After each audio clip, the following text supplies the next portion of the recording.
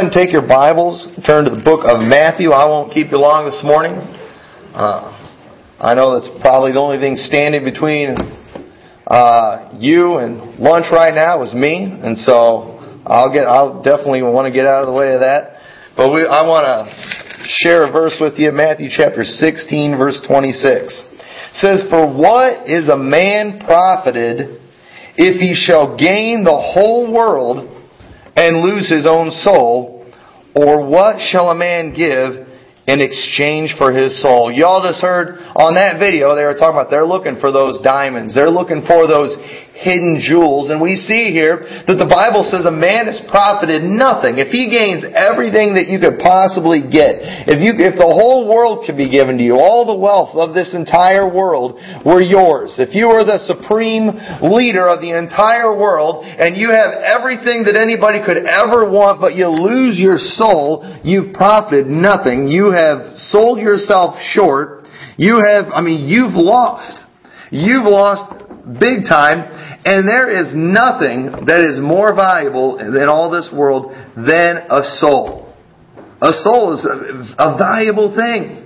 Them little kids out there, some of those people that are there who are maybe in prison for some horrible things and whose bodies are deteriorating them. Maybe they're on their way to death. We might look at them and say, they're not that valuable, they're not that important. They're going to die, they deserve to die maybe for what they've done. But let me tell you, they've got a never-dying soul that is more valuable than anything this world has to offer.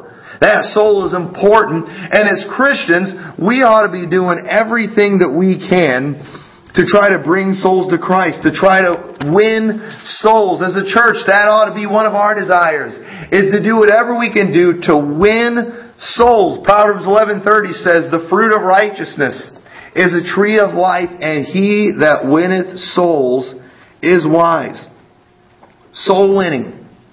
Well, what's that all about? Is it what the Jehovah's Witnesses do all the time? Those people that come knocking on your door and harassing you all the time? Let me tell you, there's a lot more ways to go soul winning than what you see them doing. I'm all for going out and knocking doors. I like doing that. But you know what? There are some ways that the Bible talks about and tells us that can help us to be able to win souls for Christ. So listen, I enjoy winning things. I like winning prizes. I'm usually not too good at it. If I'm ever at some kind of event and they've got a door prize or something, I'm usually pretty sure I'm not going to win. I don't win a whole lot of contests. I've not been lucky, I guess. I've never played the lottery in my life, and not just because of the gambling and all that, just because I know I'm probably not going to win. The odds are against you that you're going to win. I'm probably never going to win the lottery. I'm probably never going to win $1 million. And I'm not saying I wouldn't be excited if I won a lot of money, but I'm here to tell you, I would rather spend my time. I would rather put my money towards something that will win something far greater than a winning lottery ticket, and that is winning souls. I'd rather put that money, instead of going to lottery tickets, into the mission fund, trying to help missionaries so they can go and win people to Christ. Because he that winneth souls, the Bible says, is wise. And one of the ways that we can help win souls today is one, by being a light. Matthew 5:14 says, "Ye are the light of the world. A city that is set on a hill cannot be hid. Neither do men light a candle and put it under a bushel, but on a candlestick, and it giveth light unto all that are in the house. Let your light so shine before men that they may see your good works and glorify your Father which is in heaven." We need to be a light. We need to be shining in this dark world, and people, listen, they're going to be attracted to that light. They're going to see that light, and our light should be always pointing people to Christ. I saw people in that video that I believe they had the light. You could just see it in them. You could see that joy on their face. You could see that they love God. I love seeing that kind of thing. And the world needs to see that in us. They ought to see the joy of the Lord in our lives. They ought to see us doing things that a Christian ought to do. We need to be the ones to set the example. We've got to stop whining and complaining about the politicians like they're the ones that are supposed to make the difference in this country and in this world. It's not about the politicians. It's about God's people. We're the ones that God has commissioned to make a difference. We are the ones that are supposed to be a light, and we need to set an example.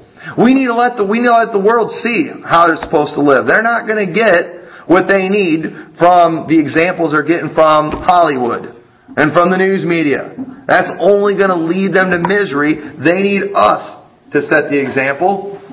It needs to be us that tries to make a difference. But also, we need to be a light. But one of the ways that we can be a light and help win souls is by lending a hand. James chapter 2 in verse 15, I think this is something that I know I've been guilty of. I think it's very easy to be guilty of this. I think all of us, we want to win souls. We want to see people saved and come to Christ. And I think in this passage here, I think it's a great passage that kind of reminds us of what ministries like Miss Ellen's are all about. But James 2:15, if a brother or sister be naked and destitute of daily food, and one of you say unto them, depart in peace, be ye warmed and filled, notwithstanding ye give them not of those things which are needful to the body, what doth it profit? Even so faith, if it hath not works, is dead, being alone. Yea, a man may say, thou hast faith, and I have works. Show me thy faith without thy works, and I will show thee my faith by my works. Thou believest that there is one God? Thou doest well. The devils also believe and tremble. One of the things that we're guilty of sometimes is we'll see people that they've got a need. Maybe because they're lost. Maybe because they've been living their life for a devil. They've got themselves in a pickle. They're in a bad place, in a bad predicament. And we get to looking at that sometimes, and maybe they're hungry. Maybe they're sick. And we'll get real spiritual and we'll say things, well, what those people really need is Jesus. And that's absolutely true. They do need Jesus. But here's the thing. You got somebody that's starving to death, and you go and say, let me tell you what you need. You need the bread of life in this word. They're going to look at that Bible thinking, that's not going to taste very good. That's not going to fill my stomach. They're thinking about that hunger. They're trying to survive if they're sick. They're thinking, well, the medicine you need is just that healing power of God. You need the Word of God. And you put that Bible in front of them and say, I did my part. I gave them what they really needed. I've shown them how much faith I have. But here in this passage we see, He said, I'll show you my faith by my works. If you really have faith, if you really believe God can help them, then you know what? You're going to have enough faith that you're going to feed them if that's what they need. You're going to give them the food. You're going to give them the medical care. You're going to try to give them the things they need. That way they can get their mind off their hunger, get their mind off the sickness, and then because you've done something good for them, because you've helped them out, now you have an opportunity to preach the gospel to them. Now you have the opportunity for them to listen, and you may be able to get through and then give them what they really need. But sometimes we don't do that. We just say, I'll pray for you. Sometimes they need our help. I hope you pray for them. Say, I've got faith. I'm showing them that I believe. I get tired of hearing people all the time, well, I'm a believer. I believe in God. Well, congratulations. So does the devil. The devil believes in God. The devils believe, and you know what? They're one step ahead of most people. They believe and they tremble. Most people today, they say, I believe in God. But they don't fear God. They could care less what His Word says. They say they have faith, but there's no works to back it up. And listen, we're not saved by our works. And thank God for that, because our righteousness is as a filthy rag. But because we're saved, we're going to want to do things for Christ. We're going to want to be a help to people. We're going to want to win souls. And many people today, they say they have that faith, but they don't back it up with their works. In her ministry, we see them backing up their faith with their works, and they're able to get through, and they're able to reach people. We've got to do those things. We can help win souls by sending out missionaries.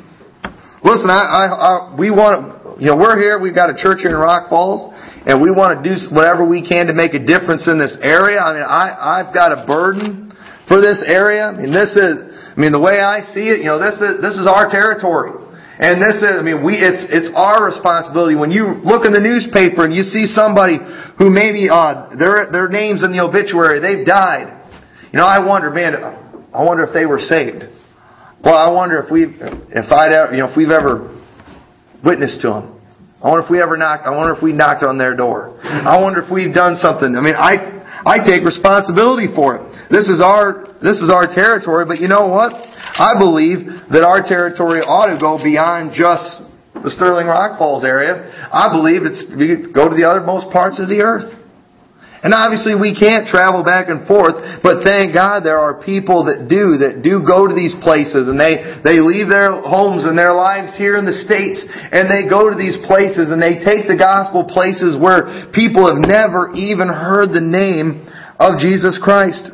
Matthew 16:15 says, "And He said unto them, Go ye into all the world and preach the gospel to every creature."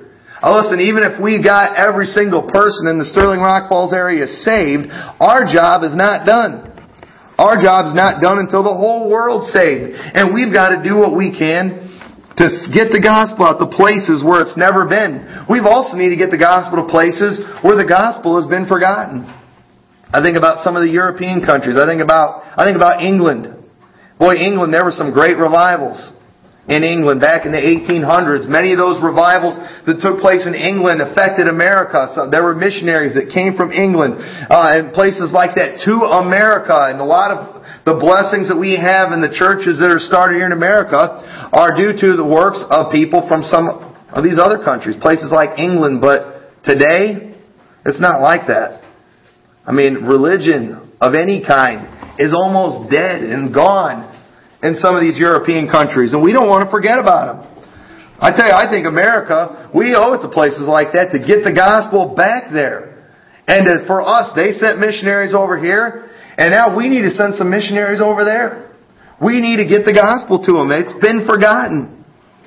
And we personally can't go to all foreign countries, but we need to help other people get there. But another way we can win souls is by going after them. Pick somebody. Pick somebody maybe that you care about, somebody that you know, somebody that you love, maybe somebody you work with. And go after them. Go after them. Start praying for them. Start trying to be a witness to them. Try to be a friend to that person. Do what you can to go after them, but not just individuals, but you know what? Go after just whoever you can get. Whoever you can get. Luke chapter 4, if you want to turn over there, I want to read a passage to you. I think this is a great passage of Scripture. Jesus is giving a parable. He says in verse 16, "And when He came to Nazareth, where He had been brought up, and His custom was, He went into the synagogue on the Sabbath day and stood up for there to read." You know what? I'm in the wrong passage. I hate when I do that. I read the wrong passage, or I wrote the wrong one down. But the parable that I'm looking for, I hope you all will forgive me. The parable I'm looking for is the one where they was going to have a feast. The king was going to have a feast, and he told them to go and get people, and they went out, and the invitation went to these folks, and they didn't come. And he said, "Well, you know what? Go now, and I want you to go to the halt and the lame and the blind, and I want you to go and try to get them in." And they went and they got those people in. But the house still wasn't full. And He said, "Go out into the highways and hedges and compel them to come in, that my house may be full." The king tells them, just go and get whoever you can get. And listen, that ought to be our attitude. Listen, there's individuals that I want to see get saved. People that I know personally. People that I care about. But you know what? I've gone to some of those people and they've said, "No, I don't want to be saved. I don't want to go to church. I don't want to live my life for God. I don't want to do any of those things." And you know what? So you know what you do? You move on. It's all right. Well, I'll go somewhere where people will listen to me. And I know in America today, it's getting harder and harder to find people who are willing to listen. But you know what? There are people out there that do want to listen. And we just got to go. We got to go out into the highways and hedges. We got to compel them. Sometimes we've got to try to talk them into it. We've got to get them excited about it. And sometimes you have to talk to people more than once. You might need to ask them over and over again. You might need to do things like say, "Listen, if you come to church, we're going to have a good meal after the service. And boy, our church has all kinds of good cooks. You might need to use the food to get them in here." Whatever it takes, we've got to do it so they can hear the gospel. You might have given it to them before, but sometimes it's good for them to be able to hear it from somebody else. And that's why, we have we have you have a pastor here at the church that preaches. That's why we have guest speakers come in sometimes so that you all can hear, and so others can hear that, hey, this pastor isn't the only one preaching this. There's all kinds of people out there that are sharing these same truths, and we've got to do what we can to compel them. We've got to go places like the hospitals and the nursing homes and jails, and we got to go. I'm hoping someday we can have bus routes in this church and go out and reach the kids. Boy, the kids, they're usually a lot more tender than some of us adults. Boy, we've got that pride, and we don't want to admit that we're a sinner or make any kind of decision. But boy, those kids, their hearts are soft and they're tender. And let me tell you, their soul is worth just as much as anybody else's. And we need to go after them. We need to go after people. Listen, there's churches all over the place. Some are preaching the gospel. Some aren't. People, they've been burned. They've been taught. They've been told lies. And a lot of people, they've kind of given up. We've got to go back after them. We've got to try to get them to try one more time. We've got to do what we can to point them to the Savior.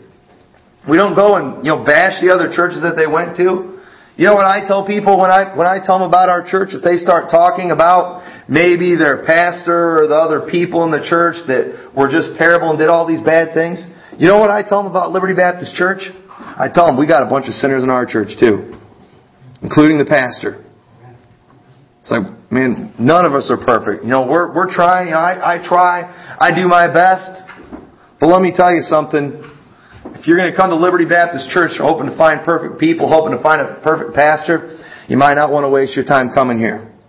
But I can tell you this, at this church, we're going to do what we can to point you to the one who is perfect. We're going to point you to Jesus Christ, and we come and we worship Him, and we know we got problems. We know we got our issues. We got our things that we have problems with. But you know what? I hope that this church will always be a place where people can come and they'll see folks who love God and are just doing their best to serve Him, and that are doing their best to love sinners and to bring people to Christ. We've got to do that. It's the most important thing we could possibly do. Listen, there's a lot of great things about church. There is the fellowship. I enjoy the encouragement that I get from God's people. I'm encouraged. When I come to church, I get fired up. It helps me get through the week. I like getting around God's people and talking to them, and I enjoy when I get to come by and visit with you. I'm encouraged by that. I need that. I've enjoyed getting to know people and making friends. I get a lot out of that. But there's a lot of fun things you can do in church. I love the fellowships. I like the eating. I like doing all that stuff. But let me tell you, we can be the most fun church in the world, but if we're not winning souls, we're not doing what we're supposed to do. We need to be trying to bring people to Christ. Listen, this church here, we're not going to be some social club. We're not just some place where we can all get together, a bunch of people that are exactly alike. And, if anybody's a little different or not exactly like us, we don't like them and want them interfering with our little club. No, that's not what it's about here. We want to get in whoever we can into this place. And we want to preach the gospel to them. And if they're not saved, we want to see them get saved. And if they are saved, we want to encourage them to keep on doing right so they can win other people to Christ. Because that's what it's all about. Souls are valuable. Listen, if this church, I want God to bless our church. And if our church starts, let's say God blesses our church and we start bringing in, we have the biggest offerings of any church in the world. You know what? That kind of thing's not going to get God's attention. The size of our offerings. What's going to get God's attention is whether or not we're winning souls to Christ. That money, we need to pay the bills and things, but that's not what it's about. It's about bringing souls to Christ. And if we're not doing that, I don't believe God's going to bless our church. I don't believe He's going to have His hand on this place. But if this place is a place where people are coming and they're hearing the gospel and they're repenting of their sins and getting saved, God's going to bless this place. He's going to bless it because God loves souls.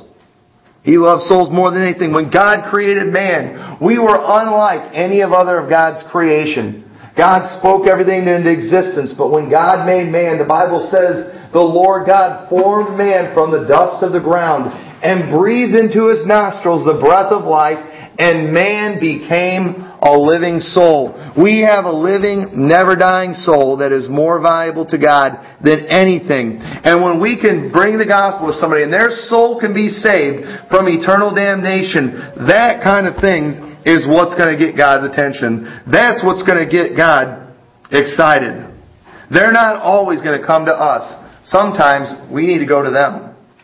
We need to go out and we need to witness to them. We need to tell them. We need to compel them. They're not always going to listen the first time. Say, well, I tried. I handed them a tract and they tore it up and threw it in my face. I was out visiting this week and I put a tract on a door and I'm on my way back on the other side of the street and all of a sudden I see this guy kicking it across his yard. Kicks it out to the street.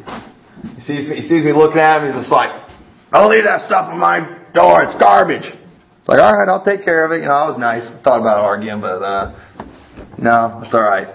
People are going to do that kind of thing. Oh, well. You know what we do? We move on to the next one. And sometimes you got to ask them more than once. I probably won't be bugging that guy too much. I'm not saying like that. If they threaten you with bodily harm, don't go back. We're not Jehovah's Witnesses. We don't harass people.